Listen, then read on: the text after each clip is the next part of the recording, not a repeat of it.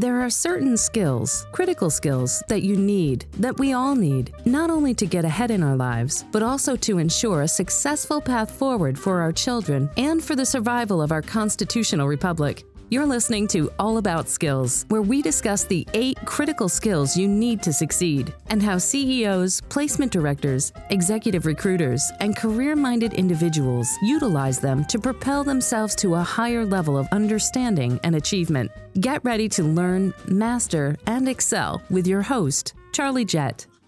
Thank you, Ann, and welcome to It's All About Skills. This is a series of programs where we discuss the critical skills and their application in the real world. My name is Charlie Jett, and we're coming to you from our studio in beautiful downtown Chicago. I'm an internationally certified coach specializing in career management, skill development, positive intelligence, and career crises. We have a wonderful guest today. Rear Admiral Tom Lynch is my classmate from the great Naval Academy class of 1964. At Navy, Tom was active in sports, especially football, where he lettered 3 times and was captain of the great 1963 Navy team. He was also the brigade heavyweight boxing champion. Tom's naval service focused on surface warfare, culminating in his taking command of the USS Eisenhower battle group during the course of Operation Desert Shield.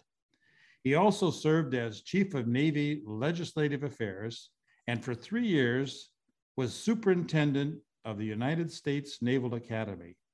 Tom retired in 1995, and since then has pursued a very successful business career, primarily in mortgage banking. So welcome, Tom, to It's All About Skills. Thank you very much, Charlie. It's great to be with you.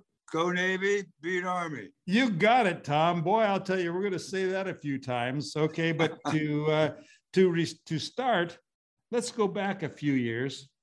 Tell us where you grew up and what led you to go to the Naval Academy. Well, I have an interesting background there. I grew up in Lima, Ohio. Neither of my parents had gone to college, but we had 5 in the family, and their goal was to have all 5 children go to college. And by the time I came along, I was number 2. My older brother, about 6 years older, and he spent what money there was for his college education. So when it came my turn, there was no money in the piggy bank, but I was a big kid, good student. As it turned out, I received some scholarship offers, attention anyhow, for football in a small parochial school in Northwest Ohio. But Notre Dame brought me down for a weekend. And after that weekend there, after sitting down with the coach after Mass on a Sunday, we're going to give you an academic scholarship. I go, wow, I'm going to Notre Dame. A few weeks later, the Big Ten rolled in, and they said that academic scholarship at Notre Dame's a few $100s. We're talking about full room and board tuition for 4 years. So now I'm thinking Purdue, and I'm thinking Northwestern, because I wanted to be an engineer. I didn't really know what that was, except that I thought engineers made the most money. But previously to this, in my fall of my junior year, Life magazine had come to the home, and on the cover was General Montgomery, the British Admiral of World War II. And inside was an article about Pete Dawkins, All-American football player, Rhodes Scholar, captain of the Corps of Cadets at West Point. And at my age, I can't remember what happened yesterday most days, but I can remember 60 years ago, everything being crystal clear. Talking to my mother, I now know what I want to do. I want to go to West Point. I want to be somebody like Pete Dawkins. And she says, Tommy, we have no political connections. So, that's not in the realm of possibility. We have to know the congressman. And I said, okay, fine, it's back to Notre Dame. Well, now flip a year, and we put on a science fair in our school my senior year. I was president of the JETS, the Junior Engineering Technical Society. And one of the judges was Jack Jennings, class of 47 Naval Academy, engineer, Westinghouse, Lima, Ohio. And after the science fair, he came up to me and he says, Tom, have you ever considered going to the Naval Academy? And I said, oh, Mr. Jennings, you don't understand. I mean, you got to know somebody. You got to have political connections. He said, look, you write to Congressman William McCullough, 4th District of Ohio, tell him of your interest in the Naval Academy and send your board scores to the Naval Academy, which I did. And a few weeks later, Coach Rick Forzano, the assistant football coach, was on the front door. Loved the man. He died last year. I spoke, I gave a eulogy at his funeral. He was like a father to me, just a fantastic human being. And I love him and the entire family. And, but I've been and he was dapper. He was articulate. And my dad, of course, he had always told me, use football as a means to an end, but never the end in itself. And so I knew I had to get a quality education, but to have the opportunity to play Division I football on top of it, that's just icing on the cake. And then my dad also saw security. And so he was all for the Naval Academy, so much so that I can remember, like I say, do remember sitting at the kitchen table trying to fill out a letter of intent, offers a letter of intent for the Big Ten. And my dad walked by and said, what are you doing? I said, well, Dad, this is a letter of intent to the Big. He said, you're not going to the Big Ten. You're going to the Naval Academy. The coach said I'm going to get the appointment. I don't have the appointment. This just says Purdue or Northwestern would like me to choose one if I should go there so they can stop recruiting and they can pick up somebody else. He said, I said, you're going to the Naval Academy. Tear that up. Yes, sir. So I could have wound up in Lima, Ohio, digging ditches, but I wound up, fortunately, at the Naval Academy, not knowing the difference between the Army and the Navy. And I look at, and you know, I had no military in the family. I'm the first member of my family, only member of my family to serve in uniform. Well, I had my son became a JAG officer after me, but we had nobody in the family, no military experience. And I walked in the Naval Academy as you did. I think it was like the 5th of July. I think I left home on the 4th of July.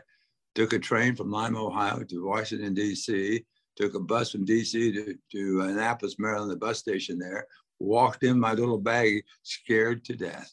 And and I really didn't know the difference between the Army and the Navy, but I'm not a quitter. And as you know, the plebe year, you want to quit many times during plebe year, but I didn't. And I graduated, and we had a 4-year obligation. And my intent was to spend 4 years and get back to Ohio.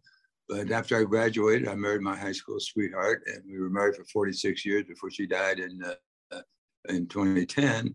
But and then I wound up with 32 years on active duty, and because I found it to be a very rewarding, challenging, demanding, satisfying profession, and I feel just so fortunate in my life, the things that have happened to me and the things I've been able to do because of that fateful day when Jack Jennings said, have you ever considered going to the Naval Academy? Well, back in 1959, actually. Well, Tom, I got to tell you, I didn't know this, but both of us, we have something in common. We were both Army fans before we went to the Naval Academy. Boy, we changed colors in a hurry, didn't we? Let me tell you something else. I was, as you know, as you mentioned, I was Chief of Legislative Affairs for the Navy. And back in those days, Bill Cohen was a senator from Maine, and Joe Biden, as it turns out, the senator from Delaware. And Bill Cohen and Pete Dawkins were close personal friends. And Biden and Cohen had the build down proposal between us and the Soviet Union. I guess this in the early 80s. I can't remember exactly the dates, but we had, because they were taking military aircraft, they were going over to meet people in the Kremlin to say that, you know, you've got so many thousands of missiles, we've got so many thousands of nuclear warheads. Let's all we're not saying you have to do away with yours, we're not going to do away with ours, just build down. I mean, the lesser the better in the world in which we live. And so that was a proposal that we were going over there to discuss it with the Soviets, and flying over the Atlantic. And Pete Dawkins was a guest of Bill Cohen's, and I went up to Pete and I said, Pete, you're the reason I'm on this plane right now. And I gave him the story when he was at West Point and what that meant to me. But anyhow, it's amazing. Well, you wound up at the Naval Academy, and your principal activity at the Naval Academy, although you did a lot of different things and you're a real leader there, but you became a real leader on the football team, you know, and of that great experience of Navy football. during, the great class of 64. Tell us a little bit about that experience, about particularly something we share both about participating in those great Navy victories over Army. Well, back in those days, I have so many great memories with Navy football. I mean, first of all, my teammates were like brothers. We've stayed together all of these years. I was a captain of the team, so I felt a responsibility to keep the team together. I didn't want to lose that brotherhood. And so I'd write personal notes out when early on, and now we have a group email with the internet. It makes it so much easier. But we were plebes in 1960 at the Naval Academy. We had our plebe football team. The plebes did not play varsity. And usually back in those days, it was one platoon football. I mean, you played your best 11 guys, and then they needed a rest or a breather, you brought in your next best 11 guys. So only 23, 22, 24, 25 guys ever played during the game. And you went offense, defense, kickoff, special, punts, everything. And as you'll remember, our freshman year, the Navy had Joe Bellino. The team went 9-1 and lost to Missouri in the Orange Bowl. And that next year, our sophomore year, there really was not much in the senior class. There's a couple of guys, Johnny Hewitt, the captain, Greg Matthews, All-American end, Carl Fink, but not too many guys from the class of 62 made a contribution to that team in the team of 61. And so it gave an opportunity for our class, myself and our classmates as sophomores, to get some playing time, as did the juniors. So we were predicted to have a 3-7 record. We had a 7-3 record in 1961. So now we're on summer cruise and doing our summer activities, and we're out there together, and we're saying, what bowl are we going to go to? We were this good last year. Now we've got the juniors are going to be seniors. We're going to be juniors. We've got the kid by the name of Staubach and a good group of sophomores coming up, freshmen coming up. Wow, let's just pick the bowl. And back in those days, there were 4 bowls, cotton, sugar, rose, and orange, and that was it. Today, there's a plethora of as you know, of bowl games. But back in those days, it was pretty significant to go to a bowl game. And we're thinking, let's go to the Sugar Bowl, because we've all had flight training down in Pensacola, and we spent some weekends in New Orleans, and man, that'd be a good place to go. Well, as it turned out, we wound up a 5-5 record that year, because again, take it a day at a time, a step at a time. You start thinking about the future. You get a little complacent. You don't work quite as hard. All of these things came to play. And primarily, I think it was leadership more than anything on that team. But we wound up 5-5. And the last game before Army was at Southern Cal. And Southern Cal was like Alabama today. I mean, they were practically a pro team. And we went out there in the Coliseum. It was like the Christians to the Lions. I mean, it was us against Southern Cal out there, and we lost that game 13-7. But we really beat them on the field. We were down in their down. They fumbled on the as they crossed the end zone. If you had a replay today, that would have been a touchdown. But back in those days, it was called a fumble, and we were in their territory almost the whole entire second half. But we lost the game. But that gave us, wow, we just played the #1 team in the country. And we should have beaten them. We felt that we should have won that game. So we went in that Army game, beat Army 34-12. And then that gave us, now our classmates, the class of 64, we are all seniors on the 63 team. And we got a good crop of juniors coming up now. Pat Donnelly and Roger Staubach and Skip Orr and all of those guys, Pat Philbin, all these guys are great players, Henderson, and a good group of sophomores too. So we went in, hey, we're going to take it a day at a time. And the biggest honor I've ever had in my life is being selected by my teammates to be captain of that team. But Tom, I want to tell you, you were the right person at that time to be captain of that football team. Well, I appreciate you saying that, Charlie, but because it's the biggest honor in my life. And so we went in and we took it right from day one. We're going to work extra hard. We're getting early at practice. We're leaving late at practice. We're always doing that extra effort. We're thinking about the team. We're thinking about our season, taking a day at a time, a play at a time. And so as it worked out, we were 8-1 going into with our last game of the season, we won that. So we won eight games. We lost one to SMU at SMU. But other than that, we're 8-1. That was a 32-28 deal. But anyway, we lost what? We were 8-1 going into Army. Our motto that year was drive for 5. No one had beaten in the series between Army and Navy, so evenly balanced. It was back in the early 1900s that I think an Army team had won 5 in a row, but nobody in modern time had done that. So it was drive for 5. We go in we get preparing. We always had 2 weeks off before the Army game. We're preparing for that when that fateful day on 22 November 1963, we're sitting in class. The professor comes in and says the president has been shot. And then half an hour later, the president is dead. I mean, it was all of us, it was so indelibly imprinted on our minds and our hearts and souls today. That fateful moment when John F. Kennedy was assassinated. We had Camelot, all that hope.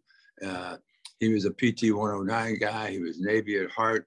He would always send a telegram before the Army-Navy game that as commander-in-chief, I cannot take sides, but I'm pleased to know that I'll be on the winning. He always crossed the field at halftime. I'm pleased to see that I'll be on the winning side at the end of the game. So I probably said just the opposite to Army, but we weren't quick enough to figure that one out. But so anyhow, that was such a blow. And then immediately the word was the game has been canceled. And hey, we understood that. He's our commander-in-chief.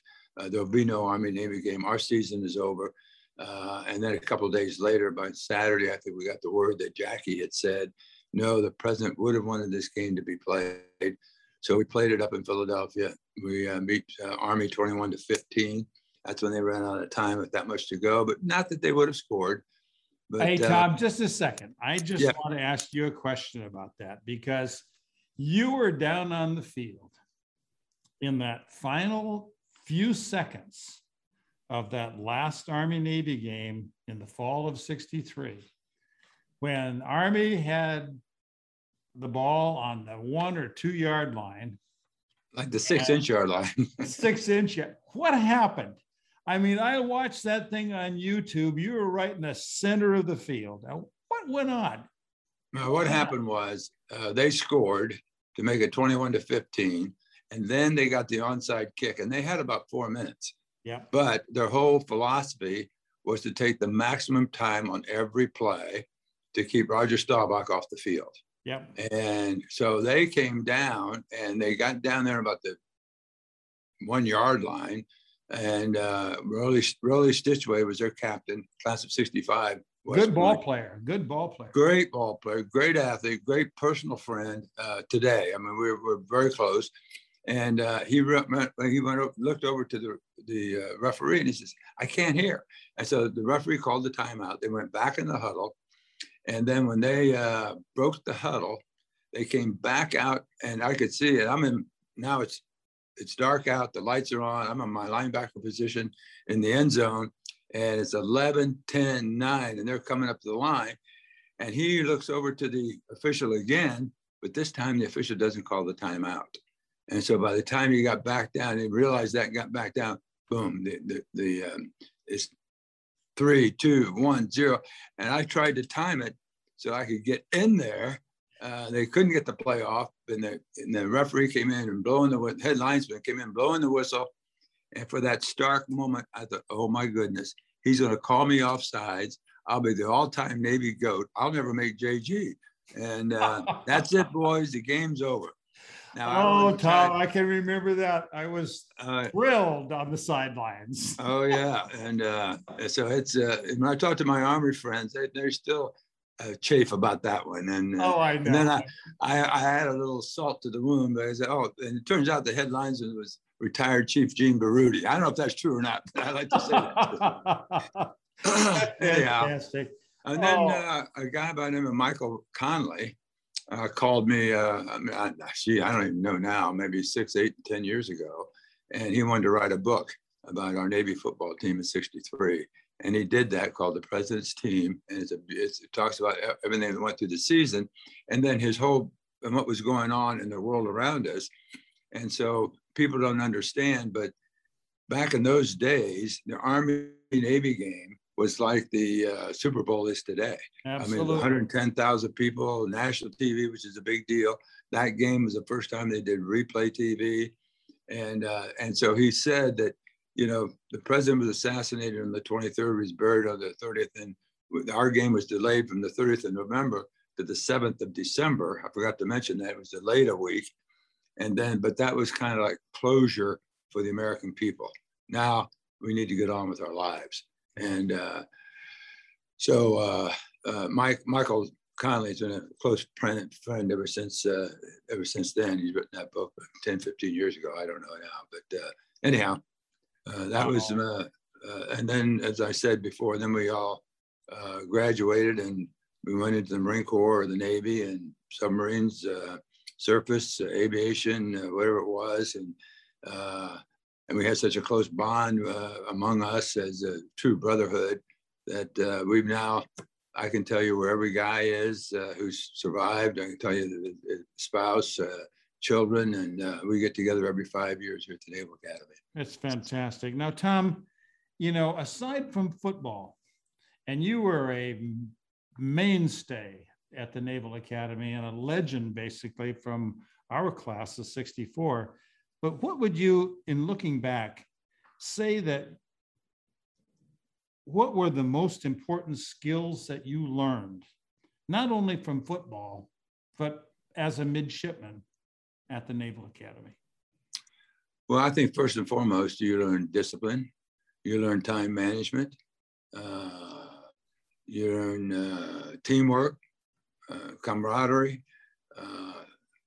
putting yourself last, caring about others, and realizing that, you know, I think early on, one of the first definitions of leadership that we learned there is know your stuff. You had to know your stuff, be a leader, step up and take charge when the situation demands it, and take care of your people. We learned that early on. And I think so many things that we do at the Naval Academy, it's almost by osmosis, but we call that the leadership laboratory of the Navy. And I think the things that we did day in and day out, I mean, discipline for your room. Remember though, the in charge of room, the old I-Corps, you know, and any dust in the room, you're I-Corps that week. I mean, you got fried. You got got it. And 2 days extra duty. I can remember being so excited, the fact that I'm a kid from the Midwest and be at my first game against Notre Dame, playing at South Bend, Rockne Stadium, out there. My family's going to be out there. My sweetheart's going to be out there. Oh my goodness, it's everything in the world. And standing at attention, and the probably some lieutenant was officer of the day, and doing the inspection. I made sure my shoes and every bit of my uniform was perfectly pure, and I even bought a brand new chin strap for my, you know, on our cover, and it had an Irish pen, a little thing sticking out. That, yeah. And he looked up at 10 and 2. 10 demerits. 10 demerits and 2 hours of extra duty. 2 hours of extra duty. And I said, I walked down those steps to get on the charter bus to fly out to South Bend. And I'm thinking, you know, I may not make it back here alive, but if I do, I got to march with that damn rifle for 2 hours. And I did. So, you know, so I think that's, call that humbleness. It calls it, sincerity, honesty, candidness. I mean, all these things that, you know, and the first thing they do is, as a midshipman, they shave your head. And we don't care where you're from. We don't care what school you went to. We don't care what color you are, what your creed is, what your religion. It doesn't make any difference. We're all here for a common mission, a common purpose, support and defend the United States of America and do something for our country. Yeah. I say that every midshipman's ever gone to the Naval Academy.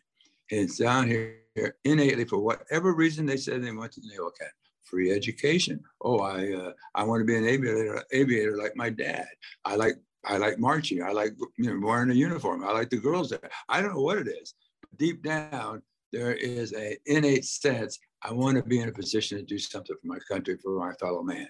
And I think that just by osmosis, just by being there and just by being a part of that, where you're something, part of something bigger than yourself, I think that's that's in so many ways, sort of intuitively, the Academy tries to make that happen in daily life. That's why the brigade, the seniors at the Naval Academy, the first class midship, they run the entire brigade. I mean, everything you do is put you to challenge you academically, challenge you athletically, challenge you morally as a person, challenge you in leadership ways. And we as human beings, we want to be challenged. We want to have discipline. We want to be the best that we can be. And so many things that we think, oh, I could never do that. We just opened up the student athlete, the Terwilliger Center at the Naval Academy. It's a beautiful building there at the Ricketts Hall. And there's a big banner up there. Who will I become? And it's more for the young people coming, the Ron Terwilligers, who gave the Naval Academy over 50 million. But Ron Terwilligers of the future that come there and say, can I measure up to all these great athletes? Can I measure up to all these distinguished graduates? Can I measure up to all these wonderful people and these midshipmen that I see that are giving their lives for their country? So I think being a part of that, it's just, I can't say there's one particular thing, but all these things are become part of it. Tom, when you graduated, you went Navy line and you went Navy surface. And very briefly, tell us a little bit about your experience up to the point where you were selected for flag rank. And particularly, what were the most important skills that you felt were critical to you during this period in your naval career? No, I'm not so much about each particular point where you went along in your career, but what made you the leader you are? You know, I don't really know that. I know that I always learned from my parents. You work as hard as you can, you pray as hard as you can, and leave the rest up to God. And so in a way, when I was challenged, when I had a major decision, when I was arguing a decision, trying to make a decision within myself, I always worked as hard as I could on whatever it was. And then I prayed on it, and then you forget it. And I tell the young people here, I'm now executive chairman of a company, a mortgage lending company for veterans. We've got 750 young people here. The average age is 26. And I tell them, at age 79, pushing 80, I can tell you, I have no regrets in life, because I look back and I say, could I have been a better son for my parents? Probably. Could I have been a better parent for my children? Maybe. Could I have gone higher in the Navy? Maybe. Could I have made more money in mine? Maybe. You know what? No regrets whatsoever, because I know I gave it 110% whatever I was doing. I focused on the moment. I focused on the people I was with, and I never looked back. And we learned something at the Naval Academy. There's two little things to help answer your question, maybe, is two things we learned at the Naval Academy very early on. Those Latin words up above the bronze doors there in the chapel, non sibi sed patria. It's not about self, it's about country. You're not for yourself, you're for your country when you're wearing that uniform. And then when I'm going through as a young ensign in the Navy, everything, I always watched the guy that was running the show. And why is he making those decisions? Why is this happening? What could I do better? When I get command of my destroyer, how can I be better? And I finally got command. One of the highlights of my command, my active duty career, was having command of a frigate, USS Truett, from August of 77 to August of 80. I had the ship for 3 years, and it was a post-Vietnam malaise. We had that problem. We had drug problems, we had race problems, we had alcohol problems, we had a shortage of petty officers, and we had a shortage of ships. So I was gone from home port from my family, and we were gone for 36 months. I had that ship.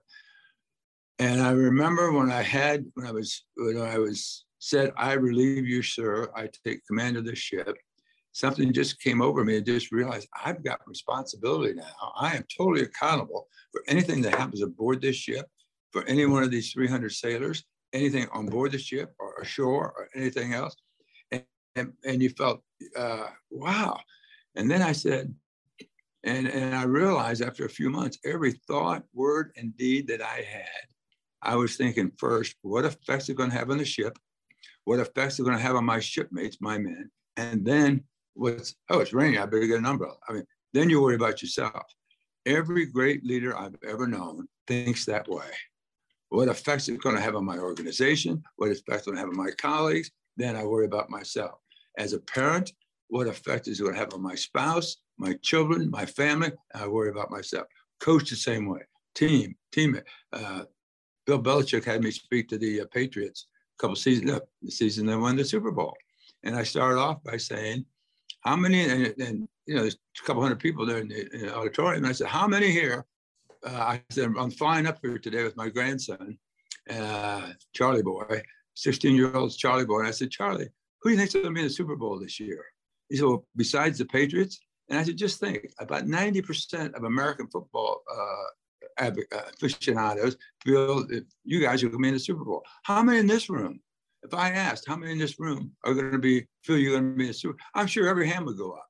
But I can tell you this, unless you think like Coach Belichick thinks, that he wakes up every morning, every thought, word, and deed, what effects are going to have on my team, what effects are going to have on my players, and then I worry about myself.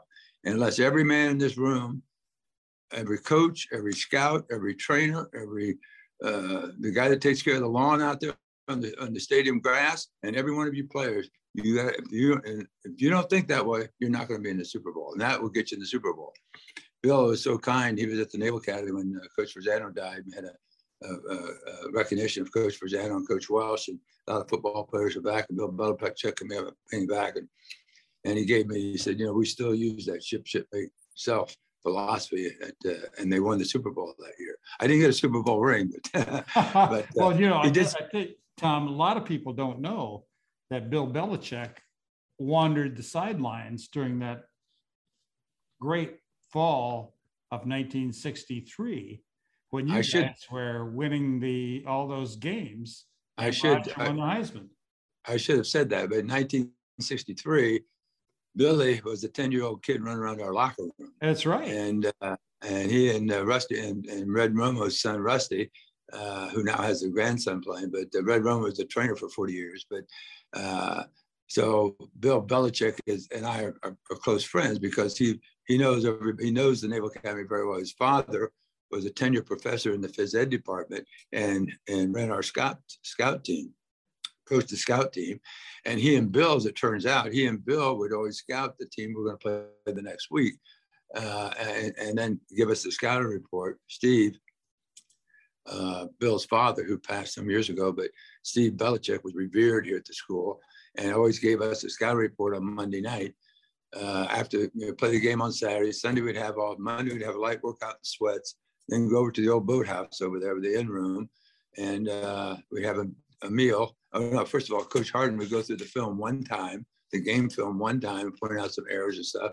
Then we'd have a meal, and then back to the projection room where Steve Belichick would give us a scouting report on the team we're going to play that week, and then back in the bus and back in the hall, Bancroft Hall, for a 7:15 study hour check. And that was always our Monday. And so every Monday we had a personal time with Steve Belichick, whose father was Bill Belichick. And so we're very close. Those are great memories. You know, now what really amazes me is with all this experience that you had in the Navy and command of a DLG and so forth, and then you were also the command of the battle group in the course of Desert Shield. All of a sudden, you found yourself walking back into the Naval Academy as superintendent. What did that feel like, Tom? All of a sudden, you from years and years and years ago, you took the oath like the rest of us, and I was in the same group, but you took the oath, and then all of a sudden you walk back in the door and you are the soup. What did that feel like? Tell us about that. Yeah, it's a real upper. I mean, it was really just fantastic. It was really a great thrill. It's something, when you go, it's something you don't aspire to, but if it happens, you're just so happy that it happened, and couldn't ask for a better assignment. But it's like walking into a time machine, because the midshipmen don't change. The buildings don't change. The professors are all old and gnarly like they were when we were there. So it's like you're the only one that changed. And so you walk in, and then after a while, I thought, I remember that superintendent being, all those superintendents were those old guys. And I'm not an old guy, but probably what happened is, in the modern Navy, we probably promote a little more rapidly than they did back in those days. So I'm probably much younger than those guys. Well, I look it up. No, I was the same age as our superintendents were when we were there. And of course, you have fond memories of Uncle Charlie, Admiral Kirkpatrick, and Charlie Minter, who was Captain Charlie Minter, who was a commandant, then became, when Charlie had his heart attack our senior year, he became the superintendent. And just fond memories of such great people we had there. And the professors were always there to help you. And the largest class, you were 15 midshipmen. And so you had almost personalized instruction. And it was just a great and wonderful time. But you see the changes, when we were there, we smoked. These kids don't smoke. When we were there, we ran for punishment. Today, they run for pleasure, morning, noon, and night. And we never lifted weights. And they lift weights year round. So it's much different, but even much better. And of course, we all said we've had the last plebe year, and now we have 27% of the brigade are women. We have a lot of diversity in the brigade, and I see these young people today as motivated and as charged up and as positive as you and I ever were with our class. So it was really pretty fantastic. Fantastic, Tom. And now, then there came that day when you hung it up and you left the Navy and you retired from the Navy and you moved on to another chapter in your life and your post-Navy career. Tell us a little bit about what you did, not so much in terms of the details, but the similarities and differences in the kind of skills you needed to be successful as you proceeded from your very successful naval career to your successful business career. Well, in my case, I thought it was serendipity. I was very fortunate. Things just happened. I spent 32 years on active duty, almost 32, 31 and a half, something like that. And I said two things. One, I'm not going back to Ohio. And two, I'm not going north of Virginia because I don't like the cold weather. So when it came time to retire, I retired on 1 November 1995, and I had the retirement date coming up. Prior to that, in May of 95, I was introduced to a company in Philadelphia called Safeguard Scientifics. I met a gentleman by the name of Pete Musser. He was the chairman, founder, and CEO. And he died. It was a public company, New York Stock Exchange, still is today, SFE on the New York. And through a classmate and teammate, Jim Owensworth, who was the general counsel, that he had spent almost 10 years in the submarine force, got out, got a law degree, and now he's the general counsel at Safeguard Scientifics. And he told me, Tom, you needed to meet these people up here. And I was at the Pentagon at the time. And he said, at some point in time, you're going to have to retire. And so I really wasn't intending to retire, but I met them in May. Fantastic company, fantastic people. It was a private equity company doing a lot of venture capital. And in July, I decided to retire. And we're conditioned to give the military 6 months. And so I pulled 1 November out of thin air. I was having a conversation with Mike Borda, who was the CNO at the time, and because I was the director of the Navy staff. And the fleet was not a possibility. So if I'm not going to the fleet, then I'm going to go ahead and retire. So I picked 1 November out of thin air. And on the 31st of October, 1995, I was getting ready to pack up and leave the office about 9 o'clock at night. And our classmate, Joe Prier, was the vice chief, called me over and said, hey, why don't you stop by on your way before you leave? And so he and I had a beer together that night. I went home, had dinner, and 5:30 the next morning drove up to Wayne, Pennsylvania, because Pete Musser had offered me a position. And what they did, we invested in companies, grew them, and took them public. And so I found what I was doing at Safeguard was no different than what I was doing in the Navy. I mean, you're working with people, you have your goals, you have your milestones, you've got personnel issues, you have financial issues, you've got legal issues. And it was sort of like, I guess what you're doing now, we're more like executive coaches. And as long as we're working with the CEOs. My always had about 30 or 40 companies, about 30 companies in the portfolio. And we have about 3 or 4 of us, we split up the companies and just work for them until they became public companies, entities. And we bring them out on the NASDAQ. And so I found what I was doing in the Navy no different than what I was doing in the civilian world. Although I jokingly said I couldn't spell venture capital, but I just had to be there during that period of time because we brought about 15 companies public in the 6-7 years I was there with the company. And then had an opportunity to run a company called CompuCom Systems, CMPC on the NASDAQ, which is the last of the computer resellers standing today. And I went down to Dallas, Texas. I was president and chief operating officer down there for about a year or so. Turned the company around from a product company to a service company, and feel very proud about that. It still survived.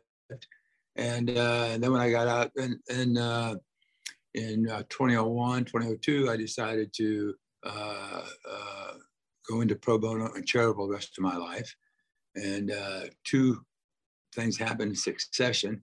First of all, I got very much involved in charities, and from the Red Cross, the National Center for American Revolution. I was commissioner of the Boy Scouts up in Boston, up in Philadelphia, and did many different things. The Navy, Naval Academy, Catholic Church.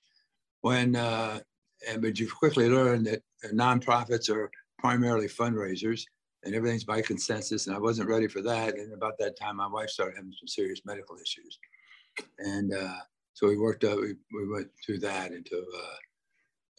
In 05, January of 06, she had another stroke, and this one left her paralyzed and in constant chronic pain for 4.5 years until she died. But anyhow, other than that, but I found out the civilian life is no different than the military life, except you have obviously the financial rewards are much different, and we have a noble purpose. I felt in the military, we had a noble purpose. In the civilian world, you run an organization. Everybody knows who the CEO is. That's the admiral. You know who the XO is. That's the chief operating officer. I mean, it's you go right down the line. They've got the hierarchy just like we have in the military. But so anyhow, I thrived in that. And then after my wife died, I was much involved in boards. And president of the Unit League up in for a couple of years up in Philadelphia, which is very proud of that. And when I received a call from the current CEO here, the founder and CEO of New Day USA. And New Day USA is a mortgage lending company. We do VA loans only, so veteran-centric. And when he called me, I said, Rob, he wanted me to be on his board. And I said, well, thank you very much, but I really don't have the time, I don't have the interest, and I really know nothing about mortgage lending. But he's very persistent and a zealot, and I like the gentleman. And so I came down here for the dog and pony, and he went through the presentation. When they finished up, and it's primarily cash out refi for there's 22 million veterans, and about 2 million in a situation where they like all of us as Americans, we have a death, we have a medical issue, we have a divorce, we have kids come home with kids, tuition payments, taking care of parents, whatever it is, and you get behind financially. But you've got that plastic. So you use those credit cards, and then some of us will get to a point where you can't even make just the minimal payments, or you'll miss a payment. So the FICO scores or credit scores in the tank, then there's equity in their home, and they're really they have no hope. And so they go to the banker to refi the home and do the cash out.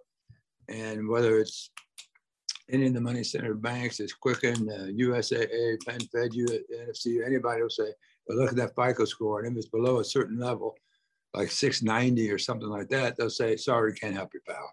Yeah. And then they'll come to us. We'll spend that first call, we'll spend 45 minutes. How did you get in that situation? What do you need? It's almost a customized deal. And so we take care of the veteran. In fact, we'll go with 600 FICO score. And I said, okay, you do all that, what's your delinquency rate?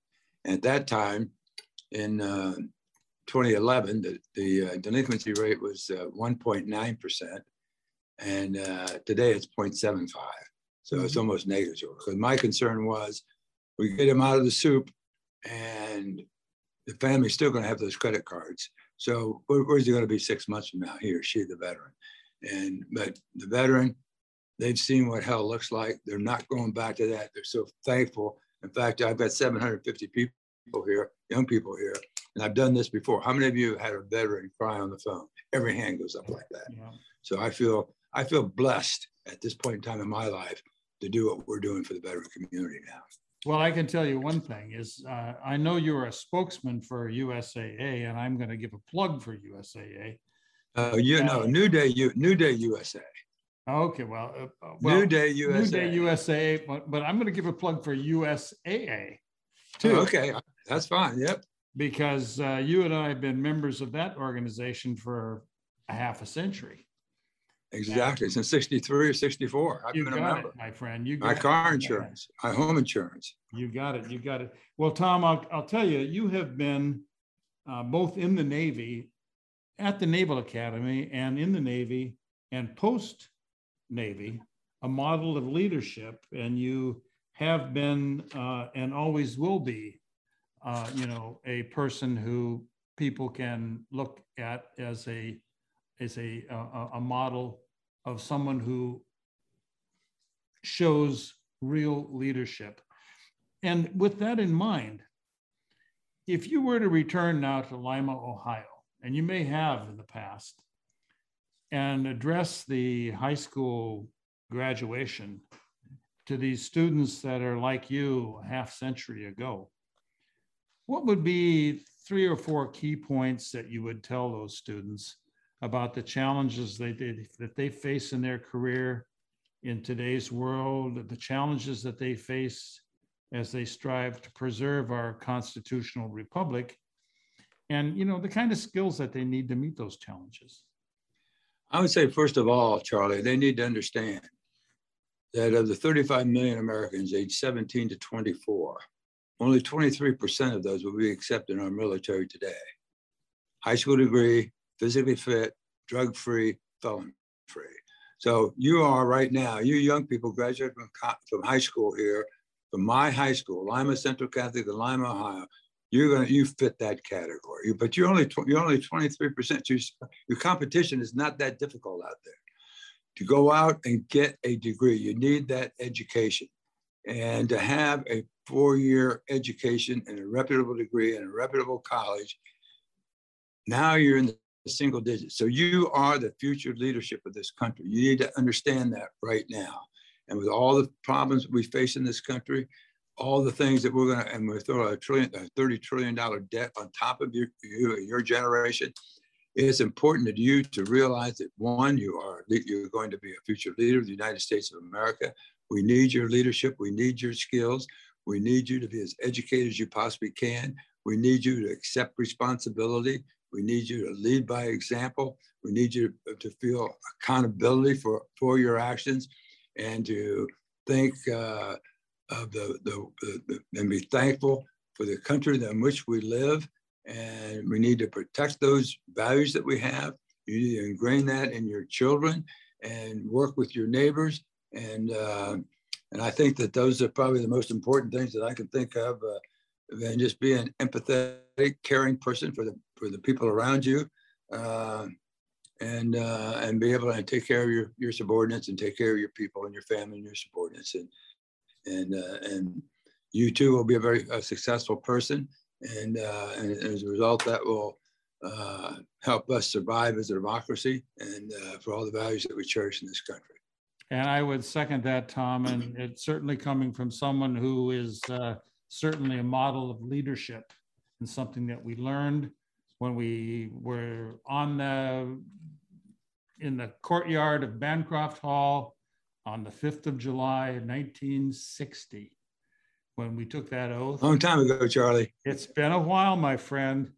So, Tom, I want to thank you so much for being our guest today on It's All About Skills. And I have one last question, and I think you said that somewhat at the beginning. What's the good word? Beat Army. Go, Davey. Beat Army. You got it, my friend. You got it. Okay, Tom. Thanks, Charlie. As for me, I'm an internationally certified coach, and I specialize in career management, skill development, career crises, and positive intelligence. And you can get in touch with me through my websites, charliejetcoaching.com or podcastpq.com if you're interested in positive intelligence. So thank you all for listening today, and we'll see you next time as we discuss the critical skills on It's All About Skills. Thank you for listening to this episode of All About Skills. To learn more information about the critical skills, be sure to visit it'sallaboutskills.com for access to resources like blogs, field studies, published books, and more about how to learn, how to use, and how to teach this important content. That's exclusively available on it'sallaboutskills.com. We look forward to having you join us on the next episode so we can continue to help you learn, master, and excel by using critical skills right here on All About Skills.